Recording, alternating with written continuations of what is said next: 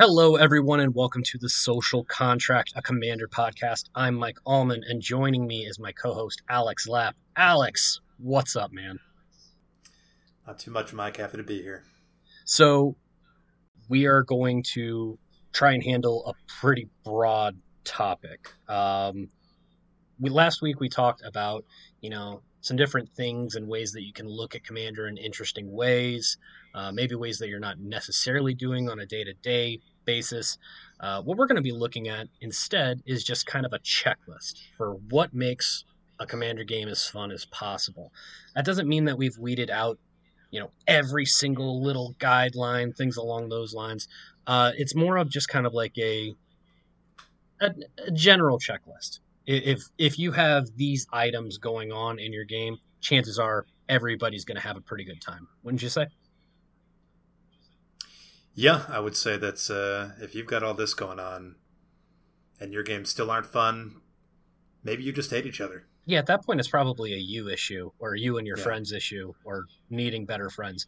But we just kind of bounced a couple things back and forth, and we came with about 8 things that we think, in no particular order, will lead you to have a better game. And Alex, why don't you go ahead and get us started with those?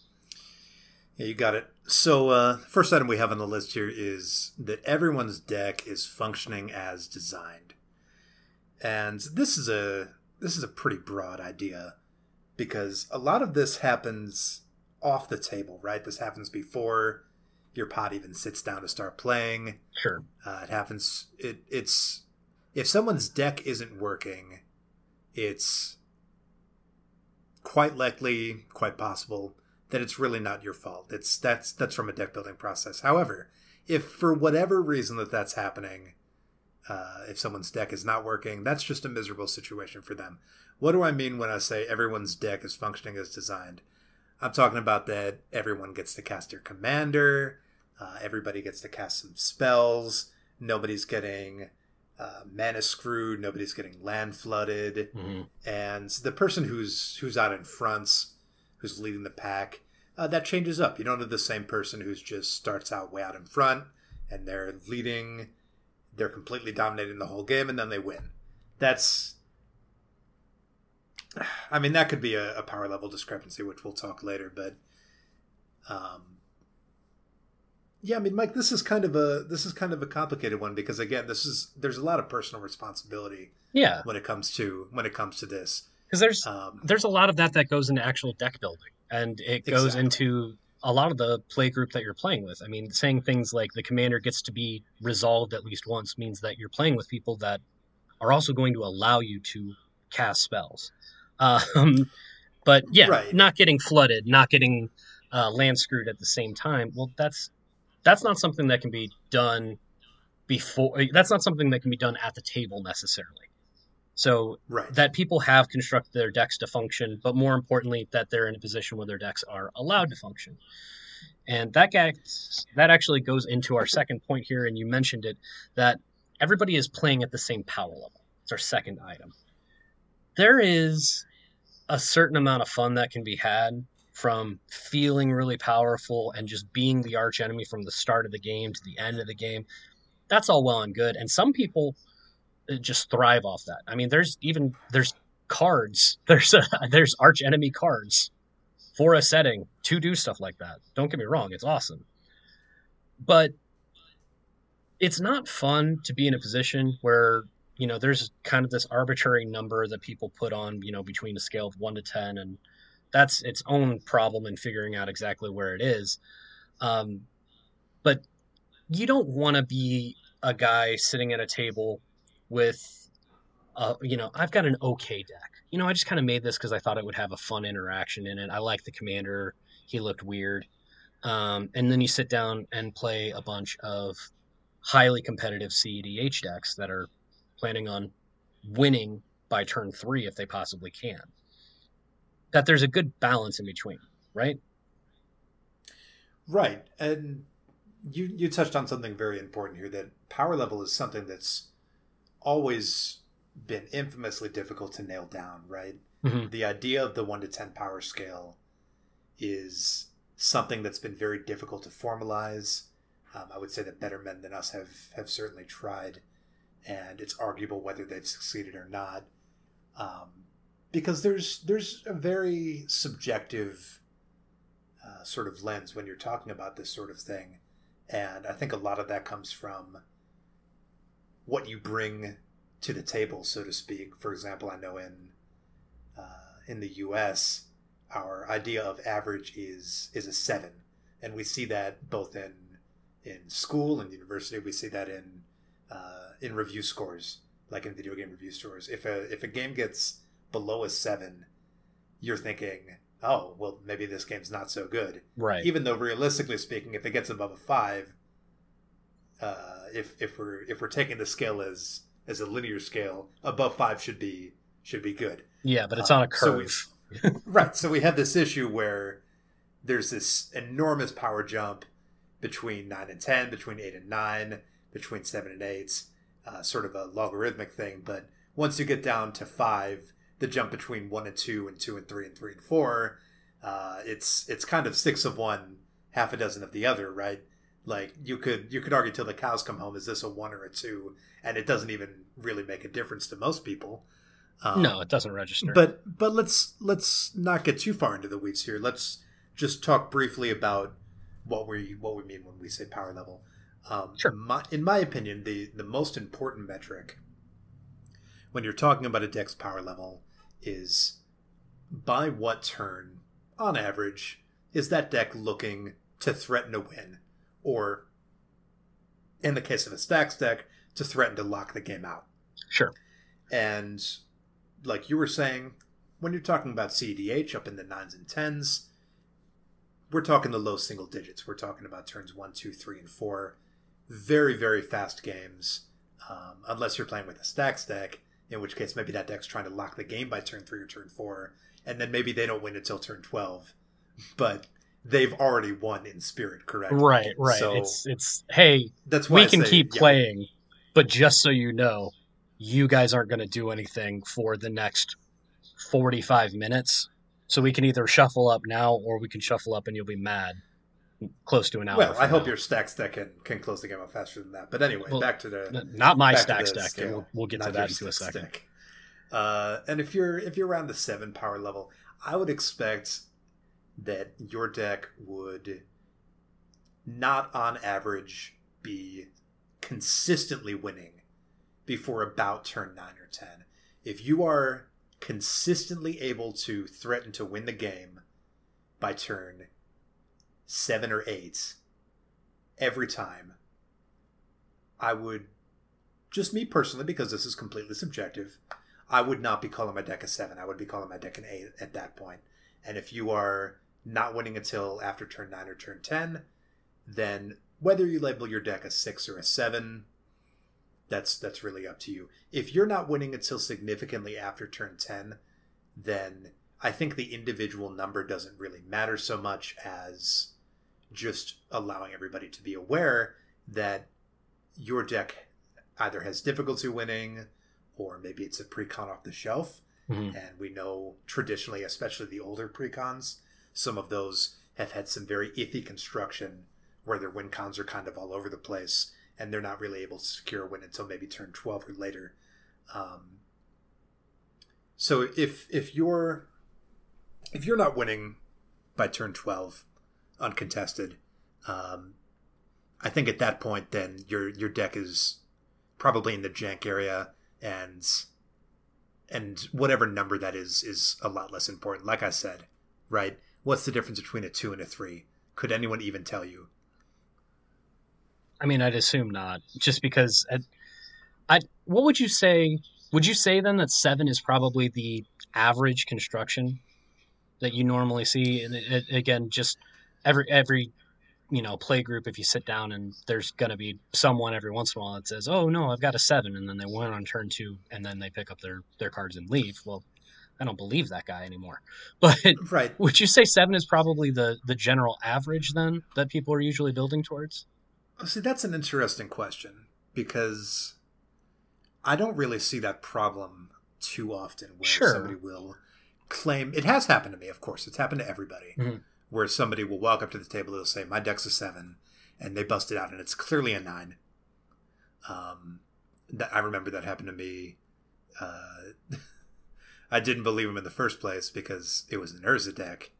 Yeah. Oh, And yeah. No, the it's super it's friendly, very slowed down Urza deck. Yeah, that's. Oh, boy. it's very, very difficult to build an Urza deck to a low power level. It's even more difficult for me to believe that you've done that. And surprise, he didn't. It was a 9. Hmm. But that seldom happens. I think most people are more responsible and forthcoming than that. I think that this is sort of part of a larger point that I've seen sort of murmurings about in the community lately, is that as Commander has evolved as a format and as it's continued to age and as more content, such as this podcast, has been created surrounding the Commander format, people have been talking about it, and as EDH Rec, just a fantastic website, has become much more popular, people have started to skew towards more consistent and more powerful decks. It doesn't mean that everybody's running a CDH deck now. Everyone's running a Super Tune deck. This is just something that you would notice if you sort of look at the kind of decks that people are running 3-4 years ago compared to the kinds of decks that people are running today. Hmm. You don't really see too much people who are building a deck that is at the same level as a pre-con, right? People Sure. have the It's resources now it's the rising to. tide that lifts all boats. As Commander becomes more and more of a format that Wizards actually, builds cards for, as opposed to it Mhm. being kind of this side gig, and as more and more Yeah, content that's exists, like you said, I mean, it's as more resources are available, the things that would be considered average are going to, slowly drift and level up as well. But that also means that the more competitive decks and the more brewers that are just focused on how can I make the strongest, most powerful deck available, as they get more resources, everything's going to go up a little bit. And that just kind of puts the whole, you know, on a 1 to 10, where's your deck at question. It's just going to put it in more flux. I'm almost at the point where instead of focusing so much as far as everybody's at the same power level as a number, it's almost like okay, we're all sitting down at the same table. We know our play group. If Jerry takes out his Urza deck and the rest of us are all taking out a different one, and we know that we have to completely focus on Jerry so he doesn't pop off because otherwise we're screwed. As long as you know that ahead of time and you agree to it, that's fine. But if not, and you are caught off guard by someone's ability to play their deck, and more importantly, what is in their deck for them to play, and you don't have anything equipped to do anything about it, that's where it gets a little bit more in flux for me. Yeah, I think that the power scale has really always been about people playing together who have not necessarily played together very Right. much or at all before. Because as you said, when you're with your group, with Jerry and Timmy and Spike and all those guys, Yeah, yeah. um, like you said, you've played with them enough. You know how their decks work. You know what the power level of the deck is intrinsically. You could put a number on it, but you know the nature of that deck to a more precise degree than the vagueness of the commander power skill could possibly imply. So the number scale isn't really useful to you at that point. You already know you don't have a problem at that point, right? Right. The problem is when you're playing with somebody whom you've never played with before. And that can cause some real issues. In that situation, when you're playing with people whom you've never played with before, what I tend to do personally, and I think you might do this too, Mike, is I'll pull out one of my lower power decks, especially one of my group hug decks. We Yep. both love group hug. I won't pull out my stacks deck for the first game, right? Because what if they whip out a super weak deck? Then it's just like, Aha, I oh, am well, Alex, grand oppressor of worlds and right. Not fun. only am I not Oh, having a fun sorry that you time, were. right. Absolutely. Not only am I not having a fun time by beating them so roundly, they're not having a fun time. I might not even get a second chance to play with a weaker deck, right? I've blown it. Yeah. So I think it's better to err on the side of caution. So, okay. Well, then why don't we move on to our third item there? I think there's a deeper conversation on power level and not just evaluating it and making sure you're sitting in kind of like the same grouping for it. But at the same time, just kind of, you know, looking to make sure that everybody is kind of on the same page. Everybody is on the same power level as far as what they can do and what they're expecting from other people, which isn't a perfect science, but nonetheless, it exists for a reason. What would you say is number three? Number three, I would say, is that there's lots of table talk, Mhm. but the game keeps moving. And table talk to me is always a very enjoyable and integral part of Commander as a social game. It's the I really biggest. enjoyed, It's the biggest separator from us versus other games, I'd say. of course, when you have what could barely be described as table talk in, say, a competitive format like standard or modern, you might have comments on what just happened.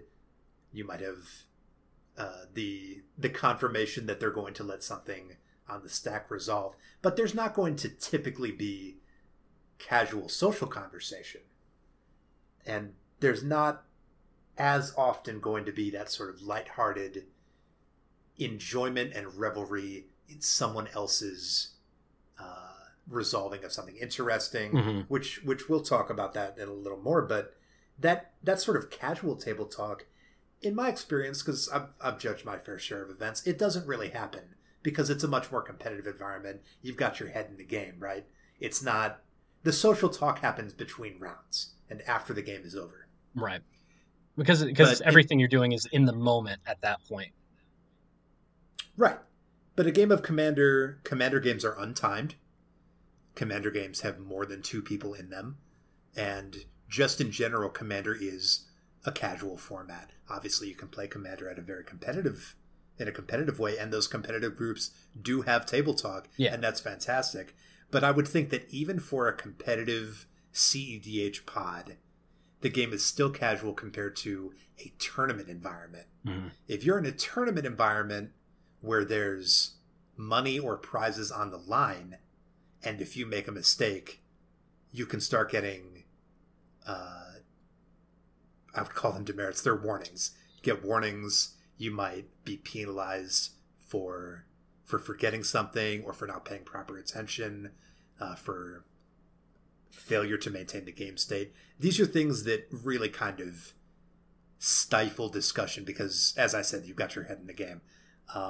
But so table talk is great. That's great. But what's important is, in addition to table talk, is that the game continues to move, right? Because while you're talking, you don't want to have this situation where you're getting distracted and going off onto a tangent, as I so often do, and sort of stop playing, right? Sure. If you're the active player or you need to respond to something, that's the top priority, right? You need to make sure you're playing out your turn, get everything taken care of. And if you can multitask, if you can talk while you're doing that, that's fantastic. I feel like I can do that. But if you feel like you can't, that's fine. You can shut up until your turn's over and then just start blabbering on again. But Hmm. the game needs to keep moving. And I feel that as important as table talk is, that comes second to that, right? Right. Because at the same time, if you were just there to talk, there's a whole lot of different things that you could be doing other than playing, Commander. You, there's nothing wrong with that. Like I like nothing more than when the table talk and just casual conversation kind of meet in the middle during the game, where somebody resolves a really big, scary Eldrazi with Annihilator, and you just ask, so you're going to swing that somewhere else, right? Well, why should I swing it somewhere else? It just that back and forth, that kind of talking, that kind of chatter is always fun. Um, but yeah, making sure that there is conversation about the game. There's conversation with the people that you're actually playing with, and the game is moving along. And speaking of moving along, making sure that the game lasts the right amount of time and that no one is knocked out too early is our item number 4 here for our checklist. Um, Everybody has been in one of those commander games where it's gone on for hours, plural, way too many. Um, no one wants to back out of those games because, sunk cost principle. I've already been here for as long as I have. I have to see this through. And then when the game is finally won, there isn't even a very strong, cry of victory. It's more of just that sigh of relief, like, oh, it's done. Okay, cool. Do we want to try again? Do we want to go home and recover from this everything that's happened for the last 3.5 hours? Or we'll see. But just as importantly, want to make sure that we're also not having the 15-minute game if we can possibly handle it. And unless, again, you're in some kind of CDH game and that's what the expectation is. What we definitely don't want on either side of the scale is when someone is knocked out in the first couple of turns. I like Infect. I don't run a whole lot of it in my decks, but I don't have a problem with it as a mechanic, and I definitely don't have a problem with it in Commander because unless you're doing it to everybody somehow, it's really hard to win as an Infect deck without putting a whole lot of work into the deck construction. So I've got no problem with it. What does stink is when somebody takes 10 Infect damage in the first 4 turns, or when somebody runs a Brian Stout arm deck and sneak attacks a Sarah Avatar onto the battlefield and throws 40 at somebody's face on turn 4 or 5. Those kind of things. And I say that as somebody who has a Brian Stout arm deck and a Sarah Avatar. But I don't do that that early into the game. You've seen me sit down and I can either really, really, really hurt this one person and possibly get them out of the game, or I can spread damage around, or I can spread an effect around, and if it comes to my turn again after that, I might be able to just win. So I'm just going to spread it around because I don't like eliminating somebody early unless I know that eliminating them early is going to speed up the game and actually finish the game faster for them to come back. Because otherwise, what are they doing? Same thing where it's a 30-minute game if I knock this guy out now. And then somebody else resolves another spell and throws off your plan, and then you're playing for another 45 minutes with them basically playing goldfish by themselves until it's time to shuffle up again. So making sure that the game lasted the right amount of time for what everybody's expecting, and more importantly, that no one gets knocked out too early, I think is pretty important to both of us and most people playing Commander as well. Yeah, that's an excellent point. I think it definitely bears repeating that the right amount of time is going to be different for every play group. For like sure. We were saying that maybe you do have that group that wants to just pound out those 15-minute games and get 4 done in an hour. I wish sometimes that I was able to knock that many games out that fast. But for me personally, I think the best kind of games usually are lasting between 45 minutes and around no longer than an hour and a half. Mm-hmm. You don't want it to go too much longer than that, but it's what your play group wants and is prepared for. And like you said, nobody wants that 3.5-hour game, right? Sure. I mean, but somebody does, but they're not in my group. Thank goodness. I think it's really important to note here that we don't want to discourage eliminating players when that would be advantageous to you, right? It's the point of the game. You have to win somehow, right? You've got to win, and if you're an Infect deck, the way that you're probably going to win, if it isn't lethal Infect on board later on, it's getting out a little Infect creature and pumping it up so fast that nobody has a blocker. Right. And like you said, somebody's dead by turn 3. That kind of situation, ideally, you don't want that to be happening. Mm-hmm. If you see that your deck is doing that consistently, you may want to look at either changing the way you play your deck or maybe changing the construction, just because, and again, this is just from where I'm sitting, it's not a fun situation, right, to be knocked out that early, and you don't have to knock out everyone at the same time, but if that ends up being what your deck is doing every time, you might want to retune that, right? Sure. And again, it's one of those things that I don't even have a problem if somebody sits down and they're playing Infect and they do that. That's fine with me. That's kind of what their deck is supposed to do. As long as the table knows that they're playing an Infect deck. Or as long as there's kind of all right, so just so you know, I'm going to put this 2/2 with Infect out there, and it's going to latch onto somebody. So just be aware. That kind of conversation is fine with me. Speaking of things that may or may not be fine at the table, Alex, what's our fifth item? Our fifth item is that Stacks is kept to a minimum. Now, this is definitely a touchy subject. I think that there's a trifecta of touchy subjects, right? There's Stacks, there's Chaos, and there's Group Hug. And I think each of them probably deserves many hours to themselves. But right now we're just going to focus on Stacks. I think that a lot of people have a very knee-jerk reaction to Stacks because everybody has been in that game where the Stacks deck has popped off, but it hasn't won yet. Maybe there's a soft lock in play where you can draw go, but you can't do much else than that. That kind of situation, if you're just stuck in it, it feels bad. You don't get to play your deck. You don't get to play Commander. It's almost like you're being held hostage. That kind of situation can be a real feels bad kind of situation. And I feel like a lot of people have been conditioned for a very long time to not want that.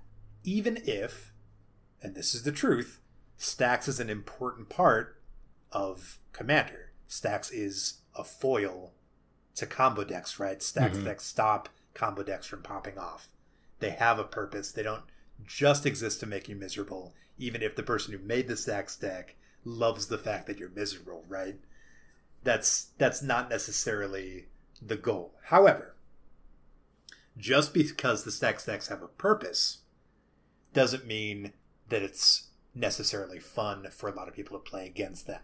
And let's go ahead and clarify here what we mean when we're talking about Stacks. When I'm talking about Stacks, I'm talking about highly symmetric, very restrictive effects that are rapidly locking the game down for either the entire table or the entire table except for the Stacks player through whatever reason. We're talking about Stasis, Winter Orb, Static Orb, Smokestack, the classics, right? Mm-hmm.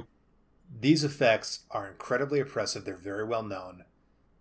You're going to get a lot of groans at the table if you see one of those resolve. I think that these are the cards that people are most scared of when they think about Stacks.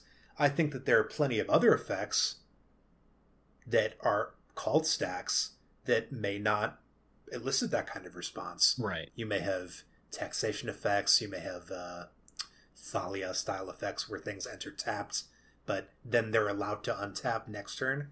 So all you're really doing is being set back a turn. And then there's effects like my deck, which we've talked about before and you've seen it, is much more of a focused deck. I have a Kaikar Stacks deck. I would call it a Silver Bullet deck. It doesn't have any general effects like Stasis or Winter Orb. It instead has effects like Curse of Silence, where I'm stopping one problem player from doing what they're trying to do with their deck that is leaping way out ahead of the pack. And I'm not trying to say I do it right, you all do it wrong, because obviously if your group is okay with Stacks, you stacks your heart, just stack to your heart's content, right? Right. If that's your fun, and your table is fine with that fun, or at the very least, if they haven't told you, hey, stop playing that deck, then that's fine. And I totally get you saying that. That's the diplomatic and respectful way to go about Commander. On the other hand, screw that. So I have been at the table, and it's a good thing that you actually took this topic, because I get a little too passionate about it. I I like Magic a lot. It's literally tattooed on my arm. What I I didn't can't know that. stand is when I'm playing a game of Magic where one of the opponent's goal for the game is to stop the table from playing Magic. I can't stand stacks. Um, I've been in more than one game where I sometimes draw my card for turn without doing any of my untap step because there's nothing for me to untap this turn because of all of the things that are stopping me from doing so. Draw my card, pass, and then wonder if I should break one of my fingers just so I can feel something before it's my turn again in 20 minutes. I can't stand stacks, but you're right. They exist for a reason. The game is a game about balance and politics, and stacks exist as an equilibrium to stop certain types of decks from winning, to stop certain, uh, frankly, players from winning. You were talking about your stacks deck. The thing that we might not have hit on hard enough is that it is pretty single player focused. You you can spread around a little bit of the okay, you need to slow down effects, but it's not typically something that you're sitting down and playing with off the bat.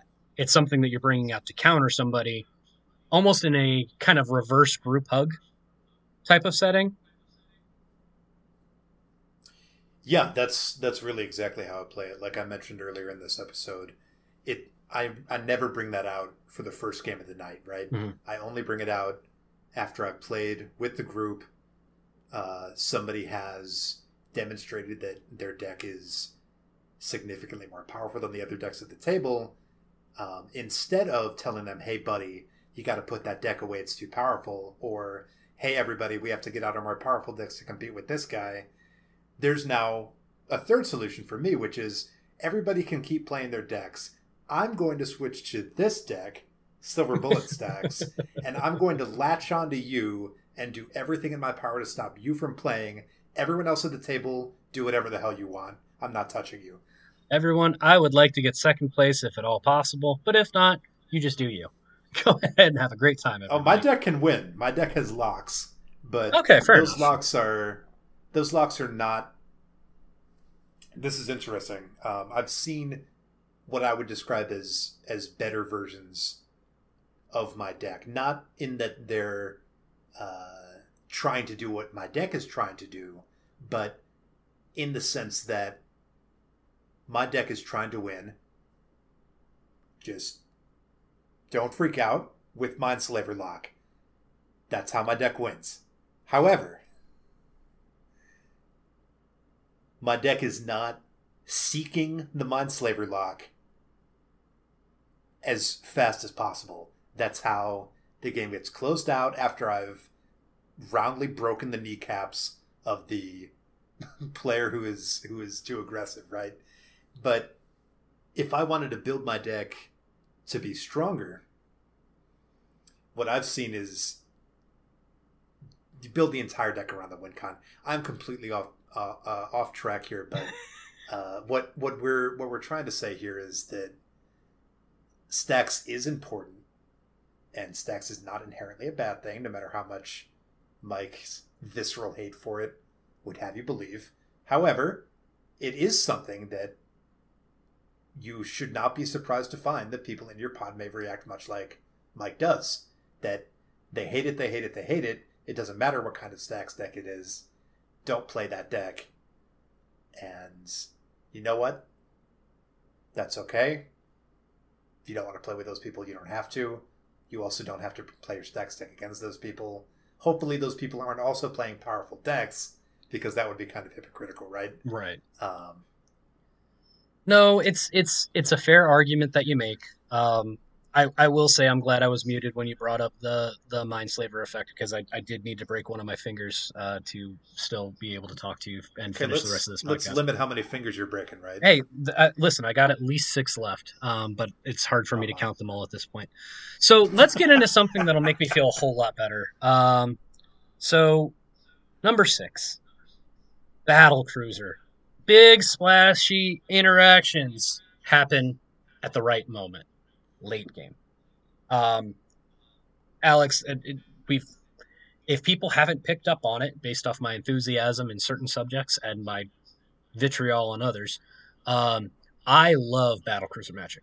I have too many decks that I've said, "Hey, take a look at this. Tell me what I should do." And your response is almost always, "Hey, your mana curve's kind of high there, Mike." And I say, "Yes, because that's where the fun is to be had."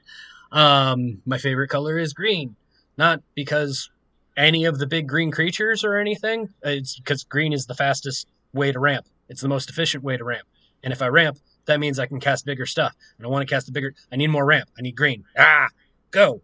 I love the Genesis wave for 20. I love the villainous wealth, the big X spells. I love omniscience. I love all these things that are huge, powerful effects. And I like them to happen late enough into the game where it doesn't absolutely break the backs of everybody playing. Omniscience is cool. It shouldn't be out on turn 4. It shouldn't be out on turn 5. It's these effects that really turn into the late game. How is this going to go haymakers that connect? And the coolest part about those is when they don't connect because somebody else has the exact right answer and the table is groaning and then cheering and then the back and forth. That's where I think the big and fun stories about our format actually exist. So that's where I'm at. I think those big splashy plays happening in the late game is our 6th item, and for good reason. It's probably my favorite part of the actual game. Well, I'm right there with you, Mike. I also am very much a Timmy. I also love Battlecruiser Magic, and I love when things are happening.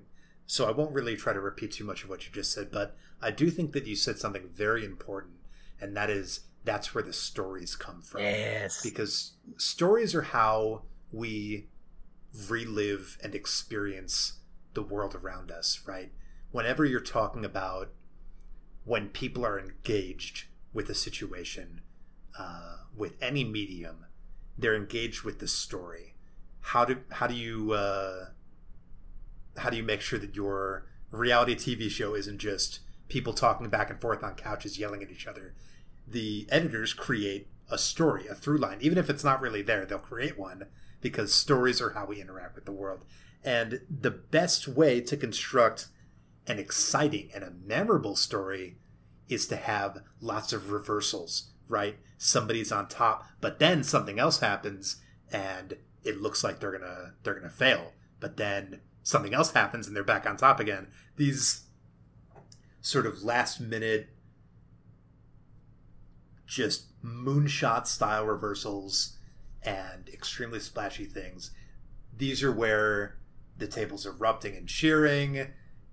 Chairs are getting thrown.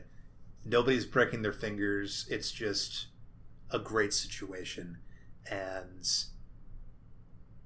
I think if I had a most memorable moment in Magic, I'm sure you have one too, Mike, but just off the top of my head, I can remember I was playing at a table. It was the end of the game. It was the right time. Somebody played down a Dream Halls.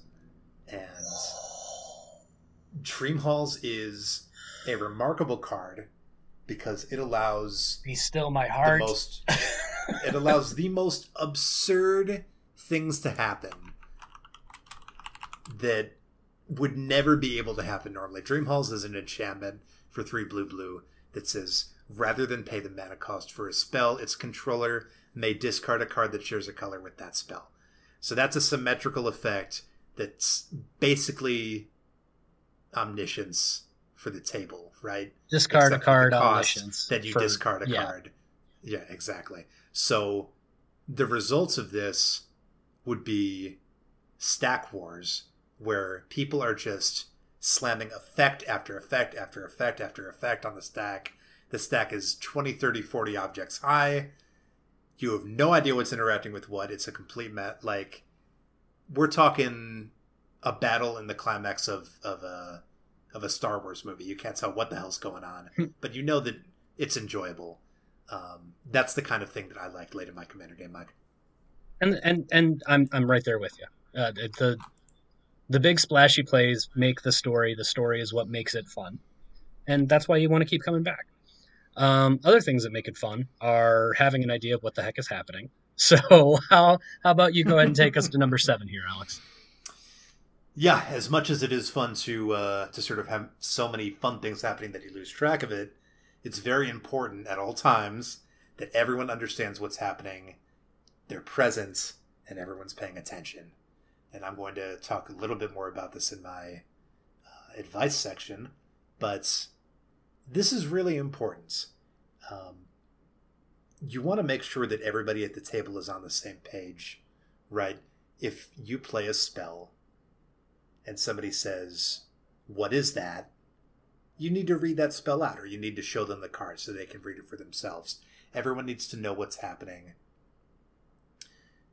And we'll talk more about how you can accomplish that in a minute here.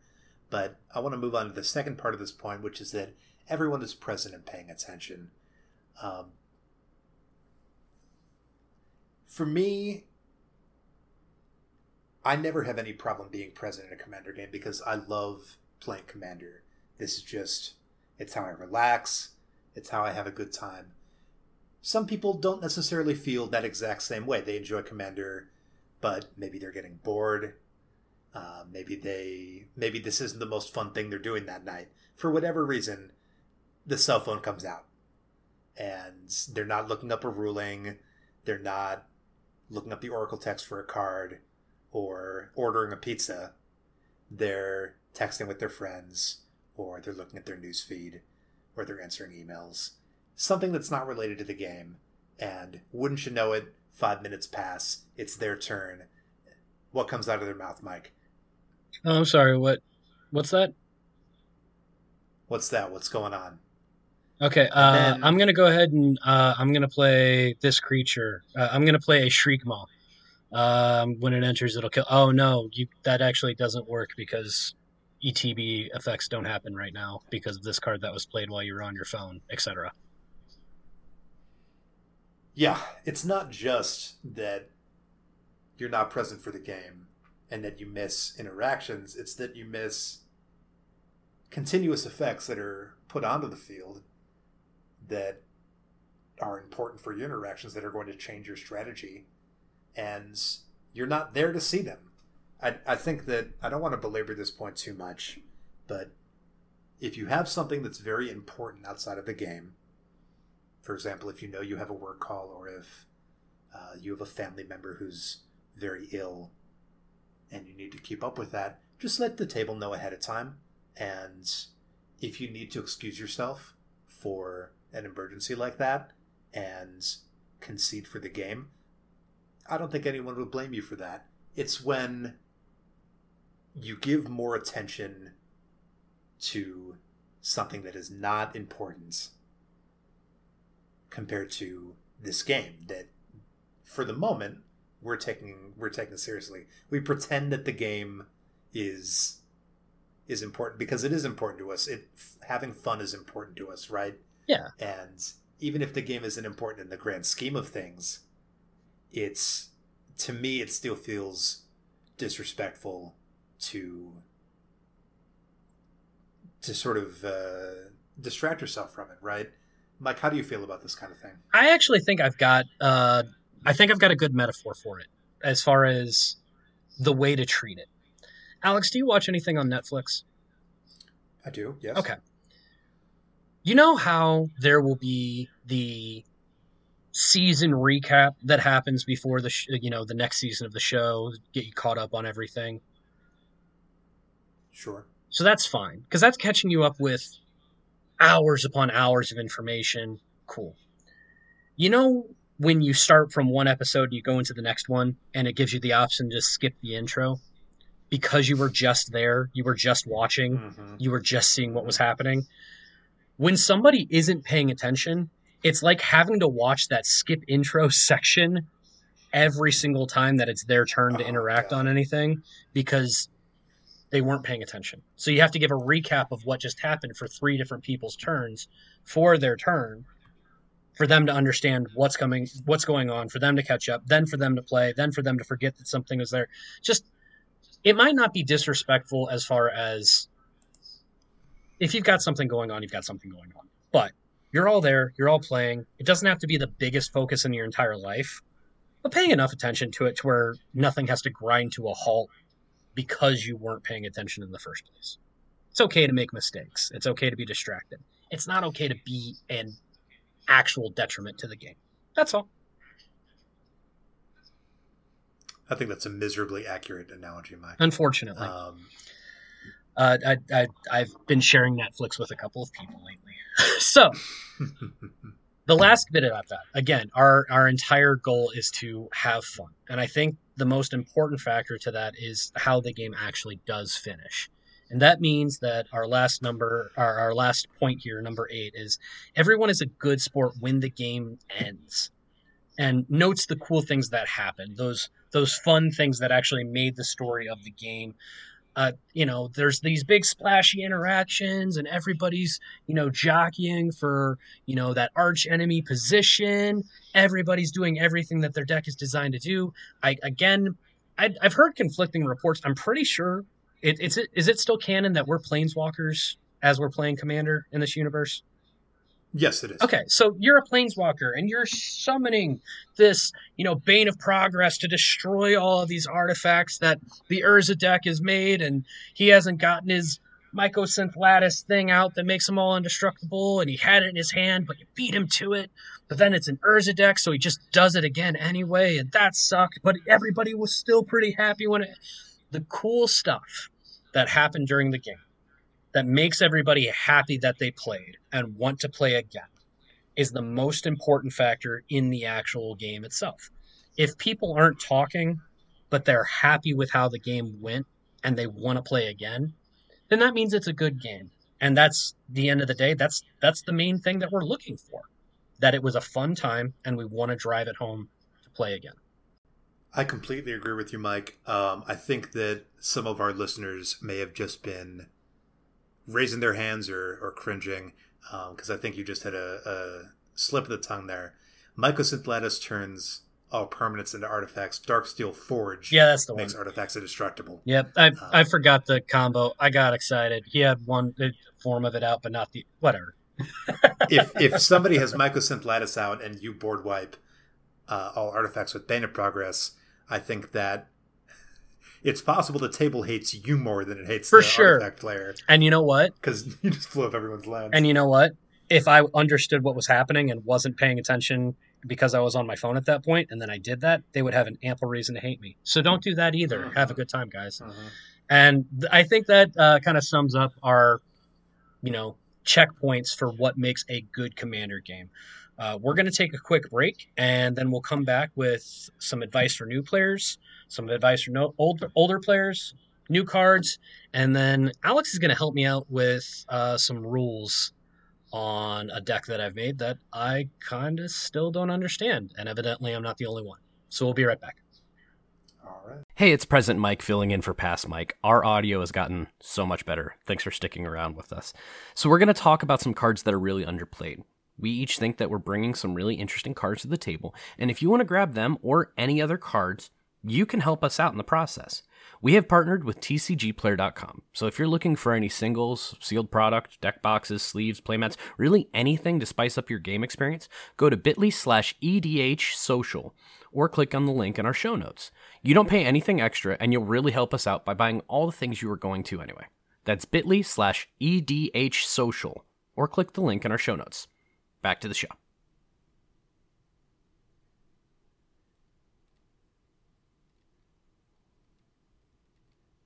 All right, guys, we are back. So something old, something new. I am something new for all of the new players, and this is something that I fall into on a pretty regular basis. I think this is something that everybody can examine, especially newer players.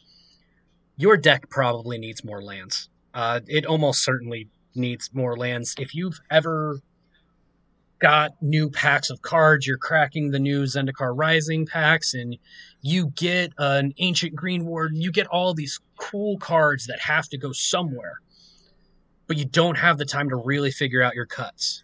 What do? Oh, I'll take out a basic, I'll put that in there, I'll fix it in a couple of days. It'll be fine. And then you head over to your LGS or You sit down to play virtually, with the world being the way that it is right now. But the point is that mentality, if I can take out one land to put in this card, if it's the only time you've ever done it, you had that amount of lands in your deck for a reason. That was the right amount of lands that you figured when you made the deck. That's only if you did it once. How many times have you taken out cards to put in lands? It only happens whenever you're really editing the deck, when you're really taking a look at it. Example that happened for me, I have an Estrid the Masked Enchantress deck that runs a whole lot of auras specifically for the lands to make it a big mana deck. So I'm thinking that this deck has probably about 35 to 38 lands in it, maybe a little lower on the side towards the 35, 34 range because it's such a ramp-based deck. After editing the entire thing out and putting everything in, I found out I was only running 30 lands in that deck. And that's oh with my God. and that's with a couple of lands that are like the Evolving Wilds to find me my basics and the Terramorphic Expanses. And holy cow, if I'm only running 30, how many times have I gone in there and taken out a basic to put in something cool for the Enchantress style? And I ended up really hurting myself in the long run, and I've since then fixed it. But holy cow, everybody, take a real hard look and just count the lands at some point and realize that you don't have nearly as many as you probably should. Yeah, that's great advice, Mike. I feel like a lot of people don't do what I do, which for me is something that's integral, and that is I keep a list of my cards on a deck building website. In my case, I use Tapped Out. Yep. Other people might use other websites like Architect, things like that.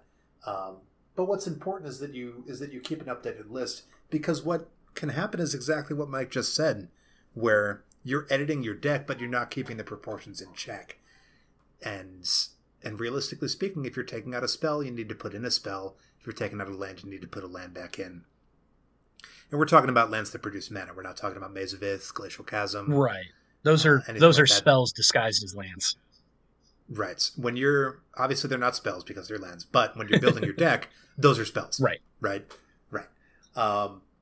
Your deck should have, as a rule of thumb, 36 lands. If you have fewer than that, that's fine. You need to take a look at how your deck is playing. And if you have 34 lands and you're like, God, I have to mull twice every game, I never have enough lands, or I always cap out at like 6 lands and I'm at 6 lands on turn 12, well, maybe you need to look at putting in some more lands, because it may not seem like it's that important, right? That, 34 versus 36. It's surprisingly noticeable. I think you can attest to that, Mike. Even minor changes in your mana base can really have a ripple effect. So going below 36 lands, make sure you have a reason for doing that, right? Either your deck is very low on the curve, or you've added in a lot of accelerants and you feel okay with taking out a land or two because of how much faster you're ramping. But yeah, you need to be really careful with taking out those spells to put, or taking out those lands to put spells in, because the lands are not interesting. They're expensive and they're nice, but they're not interesting, right? Mm-hmm. You don't typically start building a deck and be like, man, I can't wait to put all these lands in my deck. Usually I do lands last, right? When I'm building a deck, I'll do all the stuff that I like doing, and then I'll do, the vegetables, as other podcasts have called them, the ramp, the draw, and then lastly I'll put in the lands. And usually when I'm building a deck, I'll just put in the requisite number of basics and sort it all out later.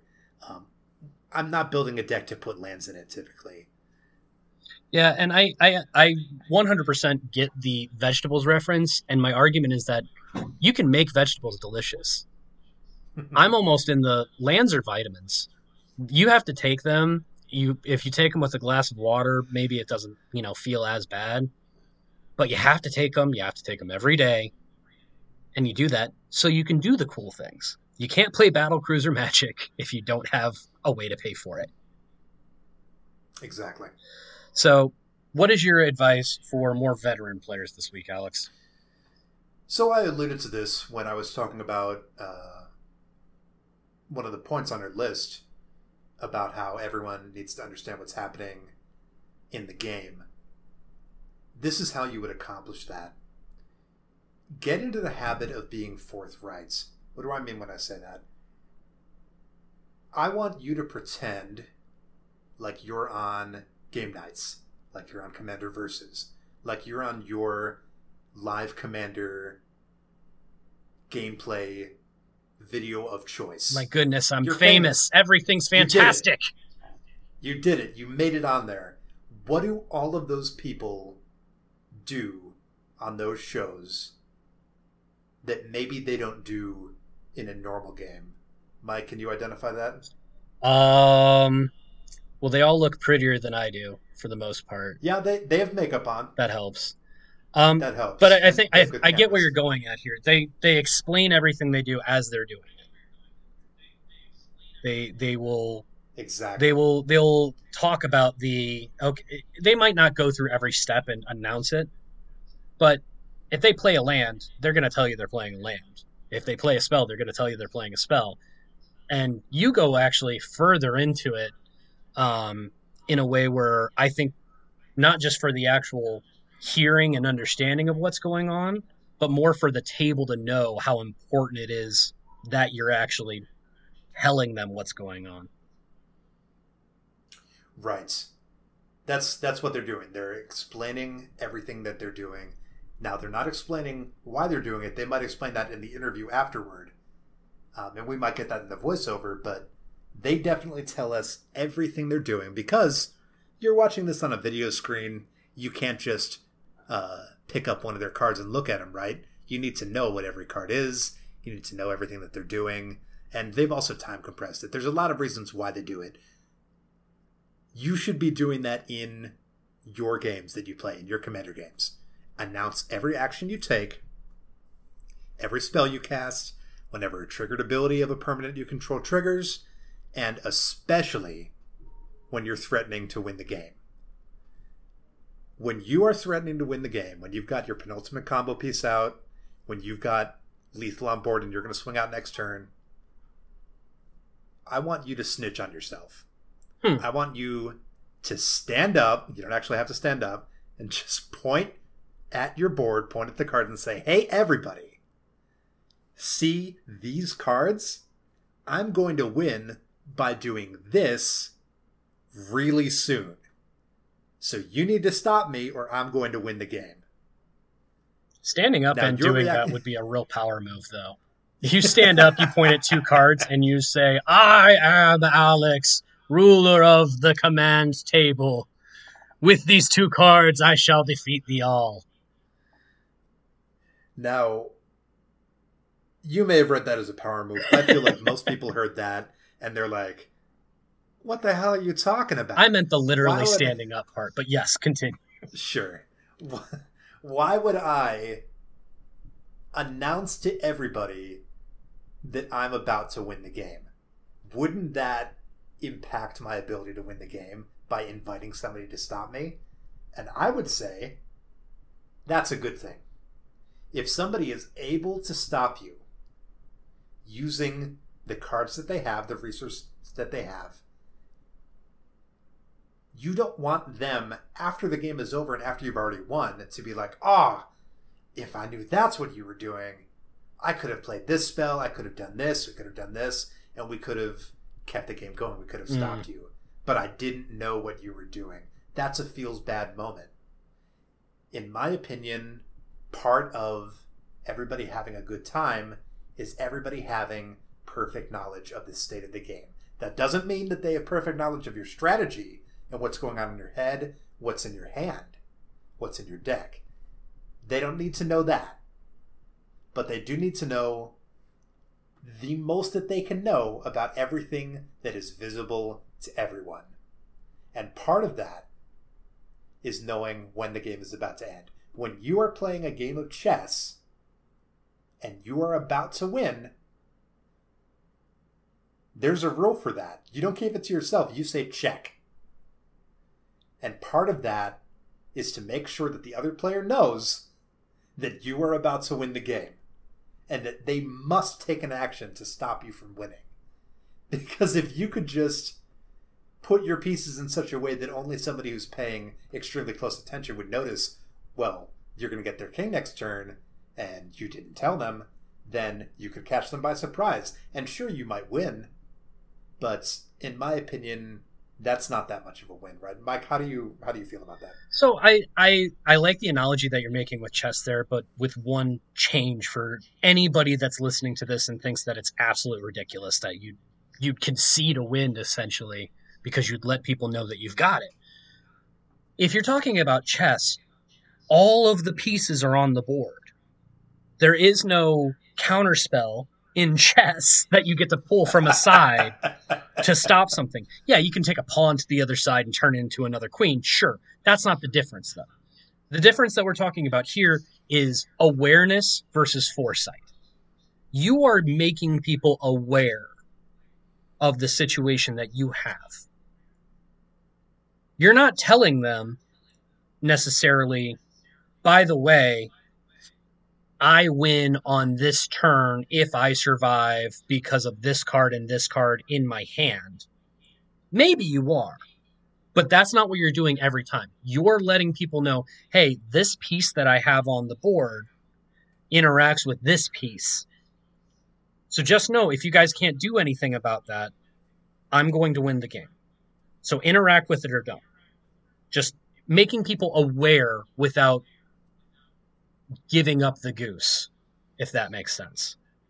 It does make sense. Okay. And Mike, you brought another point well to my attention that I really appreciated. And that's that snitching on yourself and being forthright about all of the actions that you're taking, that brings you a modicum of respect at the table, right? People are going to remember. People are going to remember that when you were a threat, you told everybody.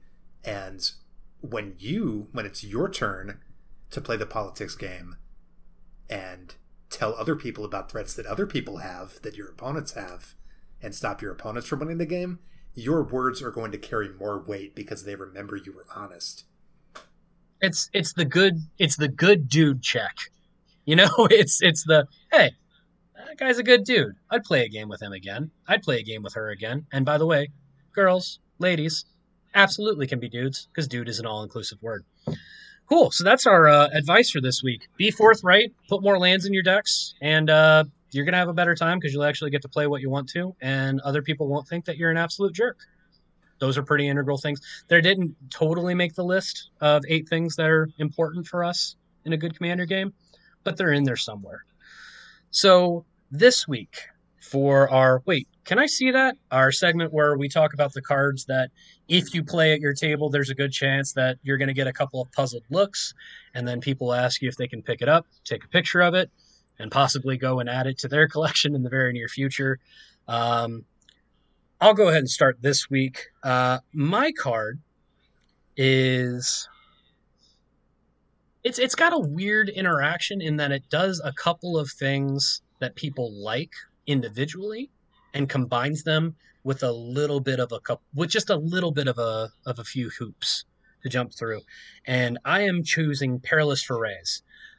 This is on EDH Rec. It is in about just over 2,200 decks out of just under 200,000. So a little bit more than 1% of decks. It is a 3 generic, 2 green enchantment.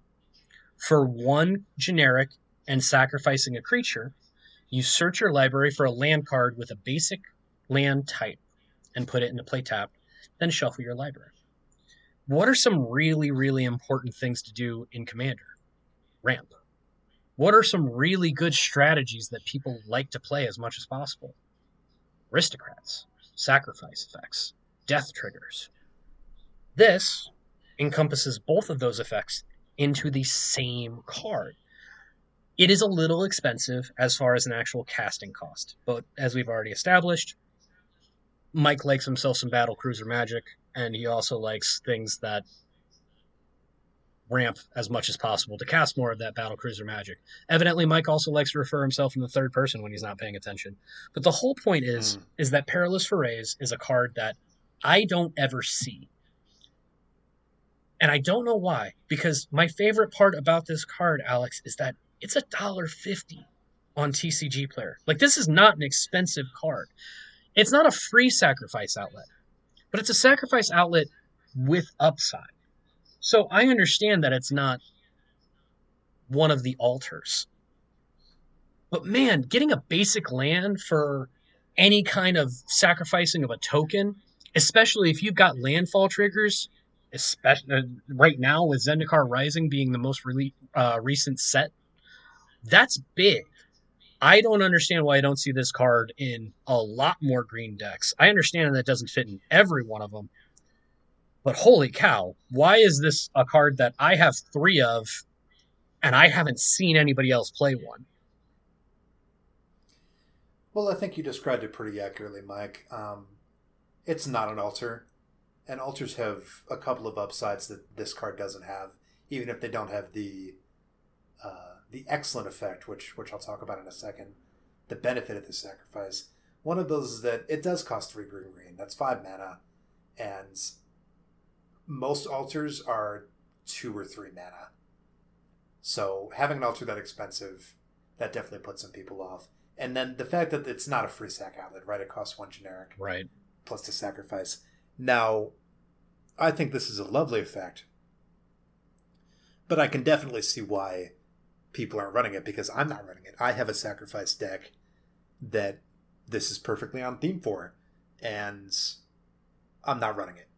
And the reason why I'm not running it is because it's not a free sacrifice outlet. Sure. If it costed 4 green and it was a free sack outlet, I might start to consider it. Right? The fact that it costs mana each time you want to sack, I think that turns a lot of people off. There are innumerable sack outlets, even ones that don't provide any benefit, and the fact that they sacrifice a creature for free puts them above this card in many people's minds. But let's talk about the upside of what happens when you sacrifice the creature, because we may not have explained this adequately. It says that you're searching your library for a land card with a basic land type. Yeah. That doesn't mean a basic land. You can find a basic land if you want to find a basic land. That's fine. But a basic land type is any land with the type forest, plains, mountain, swamp, or island. So that includes your shock lands, it includes your tango lands, your ABUR duels. There are probably a lot of lands in your deck that have one of those basic land types, and you can find them with this card, and that's a big upside. Absolutely. This is, like I said, I get that this doesn't belong in every deck. I get that this doesn't belong in just a Aristocrats deck. I get that this doesn't belong in just a ramp deck. Because if that's what you're doing, you've got probably more efficient ways to handle that. But when you talk about getting into especially landfall decks, especially decks where you have a whole bunch of different land types, especially when you're talking about decks that you want to be able to churn creatures, things like that, the graveyard recursion decks. I just feel like this is a card that is extremely underutilized because it's a B plus version of all of the other things you would look for separately. Maybe not a B plus, but it's not as good of an altar. It's not as good of a ramp card. But it's a pretty good version of the two. And that's why I picked it this week. It's a good pick. Well, I might have a good pick that has to deal with bringing lands and maybe not what you would normally get. You blew me out of the water on one that I haven't seen a whole lot of because I haven't seen it before. And I don't know why at this point, because it's a pretty ridiculous card. What do you have for us this week, Alex? Well, I've got a land that's very near and dear to my heart. This is not a budget pick. I'm going to be honest. It's not $1.50. So we're not looking at this as an easy replacement for any deck. And that's because it's on the reserve list. We got to be honest. Cards on the reserve list are going to cost money. Sure. This card is Scorched Ruins. It's a land, and it has the replacement effect. If Scorched Ruins would enter the battlefield, sacrifice 2 untapped lands instead. If you do, put Scorched Ruins onto the battlefield. If you don't, put it into its owner's graveyard. That's some difficult to parse text. We'll just break that down real quick. That means if you want this land to ETB, you need to sack 2 untapped lands, and there's simply no way around that. You can't stifle the trigger because there isn't one. You either sack 2 untapped lands or you sack this. Or rather, you don't even get to sack it. It just goes straight to the graveyard. So, that seems like a pretty hefty price. Sack 2 untapped lands. What's the mana ability on this land? Well, it's tap, add, 4 colorless. 4 colorless. Alex, that's a lot more than 2. That's more than 2. That's I think that's just about the most, and you can correct me on this. I think that's the most that any land straight up taps for, without first being like a storage land or something else like that. Or something based off of the rest of your board state, like a Gaia's Cradle or something along those exactly. lines. Yeah, by something itself that flush does pretty ridiculous stuff. This always taps for 4 mana. Now, there are definitely some things to talk about here. Let's go ahead and start with this. You don't want this in your 3, 4, 5 color deck. No, of course This is a card. This is a card for your 1 color, your mono color deck, your 2 color deck, and your colorless deck if you have one, which I do, and this card's definitely in it. Because that's colorless mana, and even though it's some fantastic ramp, if you're in a 3, 4, 5 color deck, you probably can't afford to have a land like this. However, in your mono color deck, in your 2 color deck, in your colorless deck, this is, I think, as good, if not better, than any of the other options you have for soul lands that tap for 2 or more mana. Let's talk about a couple of those real quick. Some of the competitors. Sure.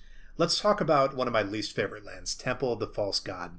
Oh, buddy, I know. Go ahead. Temple of the False God has been in every precon since time immemorial, and I would feel very comfortable calling Temple of the False God a noob trap. Because they see the mana ability, it says tap, add 2 colorless. And that's one more than usual, right? That's fantastic.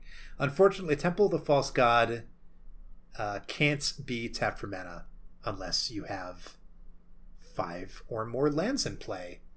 And that means that Temple of the False God is a dead card in your hand when it's in your opening hand, when it's in your first turn, second turn, third turn, maybe even your 4th turn. That's a lot of turns for a card to be completely useless to you, right? Yep. I don't like that card. We would say that you need to have 4 lands in play, because Temple can be your 5th, before that card turns on. Scorched Ruins requires you to have 2 lands in play before you play it. That's literally half the requirement, right? So I think that's quite a bit of an upshot. The other one I would compare this to is Ancient Tomb. Ancient Tomb, very popular land. I think it's a lot more powerful than Temple of the False God. And that is tap, add 2 colorless. Ancient Tomb does 2 damage to you. Now, in Commander, that's pretty fantastic. I think a lot of people like Ancient Tomb in Commander. I definitely like it. You don't really notice that life loss early on, and you're ramping at a pretty fantastic rate with an Ancient Tomb out. People are willing for that downside. But as the game drags on, you're getting into those later turns. Maybe you're down to like 12 life. Ancient Tomb starts to look like something that maybe you don't want to be tapping it so much anymore, right? You don't want to. Sure. You don't want to get to a spot where somebody could feel like they can knock you out of the game because your life's so low. I think Scorched Ruins, of the many different soul lands, has one of the most reasonable downsides that continues to function well into the late game. The only caveat that I would have for this card is if you're in a meta with a lot of spot land destruction, right? Yeah. Where people are using their wasteland, people are using all their spot land destruction, Tectonic Edge, and if you're in a meta where Gaia's Cradle, Serra Sanctum don't even live a single turn, Like you play the land, you tap it for mana, and in response to the spell you're casting, somebody blows it up. Like, if that's the kind of meta that you're in, maybe think twice before you run Scorch Ruins, because you don't want to play this land, sack 2 lands, and then lose this land too, because that's a pretty feel bad situation. However, in my meta and in many other people's metas, there's not that much spot land destruction.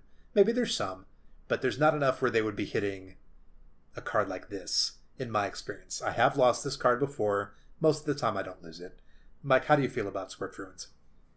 So I like it. I do get, I especially get what you're talking about as far as if you're in a meta that involves a decent amount of, targeted land removal, sure. But at the same time, I think if you're in that meta, I don't know that this is the one that gets blown up, because people are in that meta to blow up the Gaia's Cradles and the Sarah Sanctums and things like that. I don't know that this is the one that, it's a feel bad card for sure if that gets blown up, because it essentially lost you 3 lands.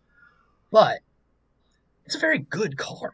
Like, even if that does happen 5% of the time, in every other time that you're playing that card, especially if you've got the other things that go with it. If you've got the ability to play lands from your graveyard, great. If you've got the ability to untap lands, that's a pretty efficient way to do so. It's a card that, again, I've never seen it before you brought it up. I could argue this over Ancient Tomb in some settings, and it's about half the price. I'm a big fan of it. I'm not gonna lie. I wish I had more insight to give you on this card, but part of while you were talking about it, I was actually going on TCG Player and finding out how many and how much it would be for me to get a couple for a couple of specific decks. So that's all. This card's not cheap. It's $33. Sure. That's at the market price. That's pretty expensive. Yeah. But it is on the reserve list. They're never going to reprint this card until the sun burns out. So get one now, or be very, very, very sad when you see it in the wild. There were a lot of people that were really excited about this Lotus Veil, I believe, was the new one. Field. It's basically the Field's the new one. Field is the new one. Yeah, the hexproof. Field's the new one. And that card, Lotus Veil, Lotus Field, and Scorch Ruins, I think these are siblings, right? Sure. They're lands that they enter. You sacrifice 2 lands, and you get some benefit on the land. For Lotus Veil and Lotus Field, that benefit is you tap for 3 colored mana, which is great, but that didn't ramp you, right? Mm-hmm. That doesn't actually... You're only up 1 mana, and that being up 1 mana is how much you would be up if you played any land, basically. Right. So really, to take use of Lotus Veil and Lotus Field, you need to be in a land stack like you were talking about, where you're playing lands out of your graveyard, where you're improving how much mana each land taps for, things like that. Scorch Ruins, you don't need to be in a land stack, because it's tapping for a net gain of 2 mana right off the bat, right? Absolutely. It's applicable in more decks. It is. It's only a bad card if it gets removed. That's the only circumstance in when it actually hurts you. And that means it's a pretty powerful card. Absolutely. I think anytime that a card is only upside unless somebody takes it away, if that's the be-all, end-all of it, it's a card that usually goes in a lot of decks. The fact that that's not in there, outside of the fact that it's on reserve list, I think that's really the only downfall. Yep. This card is in 1,111 decks, or as EDH Rec puts it, 0% of all decks. Yeah. 0%. It has been shown not a very high number. So, all right. Moving on to our last segment here. Alex, I actually need some help. So our segment where Alex explains something to my simplistic magic brain, Judge. So I recently made a Zedru deck. I based this off of, if anybody has watched Loading Ready Run, awesome group, based out of Canada, does a whole lot of Magic and video games and Dungeons and Dragons, but mostly Magic is what they center on, and they're funny. I like them a lot. They did a blind commander game where Card Kingdom actually came in and people working at Card Kingdom assembled them commander decks. And one of them was a Dungeons and Dragons based Zedru deck. So lots of dragons as the actual creature type, and then lots of things to be able to give to people in the adventuring party, quote unquote, for, politics. And I loved it. So I made my own spin on it and played it with my play group, and then came to a problem. So the card in question, I think, is called Coveted Jewel. I believe that's what it is. But essentially, 6 mana artifact, play it, you draw 3 cards, you can tap it for 3 mana of any color. If somebody were to hit you in combat, they get the actual Coveted Jewel, they untap it, they draw 3 cards. So it's kind of like this own Monarch effect for this really cool mana rock. And I was excited because I saw someone that was absolutely struggling in the game. I had a 2/2 on board, and I'll tell you what, you go ahead and swing your little 1/1 mana dork at me.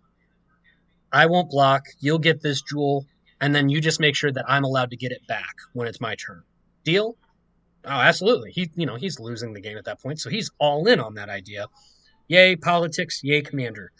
Unfortunately, he got killed by an effect that did not do combat damage to him. So he dies before it gets back to my turn. But the jewel never exchanged hands after that. So he died. He has control of this thing that I own. Where does it go? Does that mean it goes into the graveyard? Does that mean it goes into does it go into exile because he no longer exists? I know he doesn't get to just take it home with him. So how does this work? How do we deal with, I have this thing, I own it, I play it, and I give it away, or someone takes it, versus if something is taken that I never even got to play with, or it's an exchange how does this work, Alex? Dumb this down for me so I actually can play my Zedru deck without being afraid and having to look up on my phone every single time. Yeah, you got it, Mike. This is definitely one of the most common questions that I'm asked as a judge, is what happens when players lose the game in a multiplayer game in Commander? Because this is confusing for people. That they, what do you say, the common sense is not really there. There's no intuitive answer. So let's just walk through the steps of what happens here, because thankfully they don't get to leave with your cards, right? Ante is banned. There's no gambling in Magic. Right. So when a player loses the game, first thing that happens, all objects they own cease to exist. That's every card they own, every effect on the stack that they own, every token they own. They stop existing. We know that part already. That's why when somebody loses or concedes, they can leave, and they don't have to wait for you to be done with stealing their card, right? Right. So that's the part that we all understand. Here comes the next part.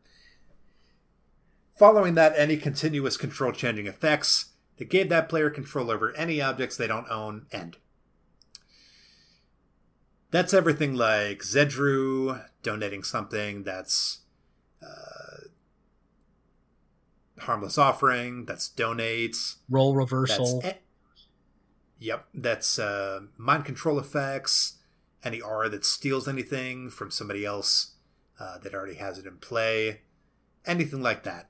If it's on the battlefield and it was donated or stolen on the battlefield, those effects end. Okay. And when those effects end, we're going to look back in time. We're going to look at our timestamps, and we're going to see who had control of that object most recently. Most of the time, it's going to be its original owner, because most things only get stolen once.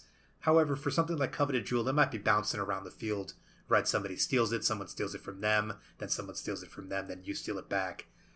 We just need to unwind that path there. If they took it from you, even if you let them take it from you, and they lose the game, then you get it back. That's how that works. So, what happens after that? Lastly, all objects that the player still controls after that get exiled.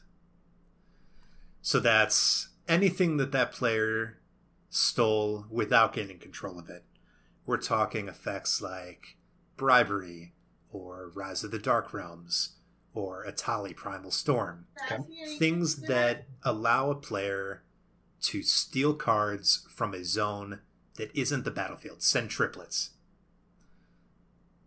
When somebody does that, they have control of an object that you own, but they never gained control of it, technically speaking. They just have control of it. And because of that, there is no control changing effect that can end. And so when the control changing effects end, they still have control of it. And when that happens, that card gets exiled when they lose the game or leave the game. So let's recap, because we just went through a lot of jargon. Yes, please. As a rule of thumb, if you donated something to somebody or they stole something that was already on the battlefield, or that if somebody stole something that was already on the battlefield, then when they lose the game, it will return to the control of whoever had it previously. If they stole it from anywhere else, from the graveyard, from library, from exile, if it entered the battlefield under their control and they don't own it, then it gets exiled when they lose the game. Does that make sense to you, Mike? It does. So basically, if it's something that is played, it goes back to its original owner. If it's something that was never played, then it goes into exile. Am I right? Yeah, you're mostly right. We need to be careful about that first part, because Okay. it doesn't necessarily go back to its original owner. It goes back to the person who had control of it, who had a control-changing effect that gave them control of that card most recently. If that was nobody else, then yes, it is the original owner. Okay. But again, for something like Coveted Jewel, if that player stole it from you and somebody stole it from them, and then that player stole it back and they lost the game, it doesn't go back to you. It goes back to the player that had it right before they did. Got it. Okay. I'm still going to screw that up the next time that I play Zedru, but I'll figure it out after the fact why I screwed it up and how I screwed it up, as opposed to just not having a clue in the first place. So, at the very, very least, we've improved on my situation, and that's hopefully what we've done for you guys. Alex, thank you very much for being here this week, for clearing that up for me, and for just being able to talk about Commander. Happy to be here, Mike. All right, guys. Until next week, we're going to go ahead and cast Teferi's Protection and phase out. We'll see you then.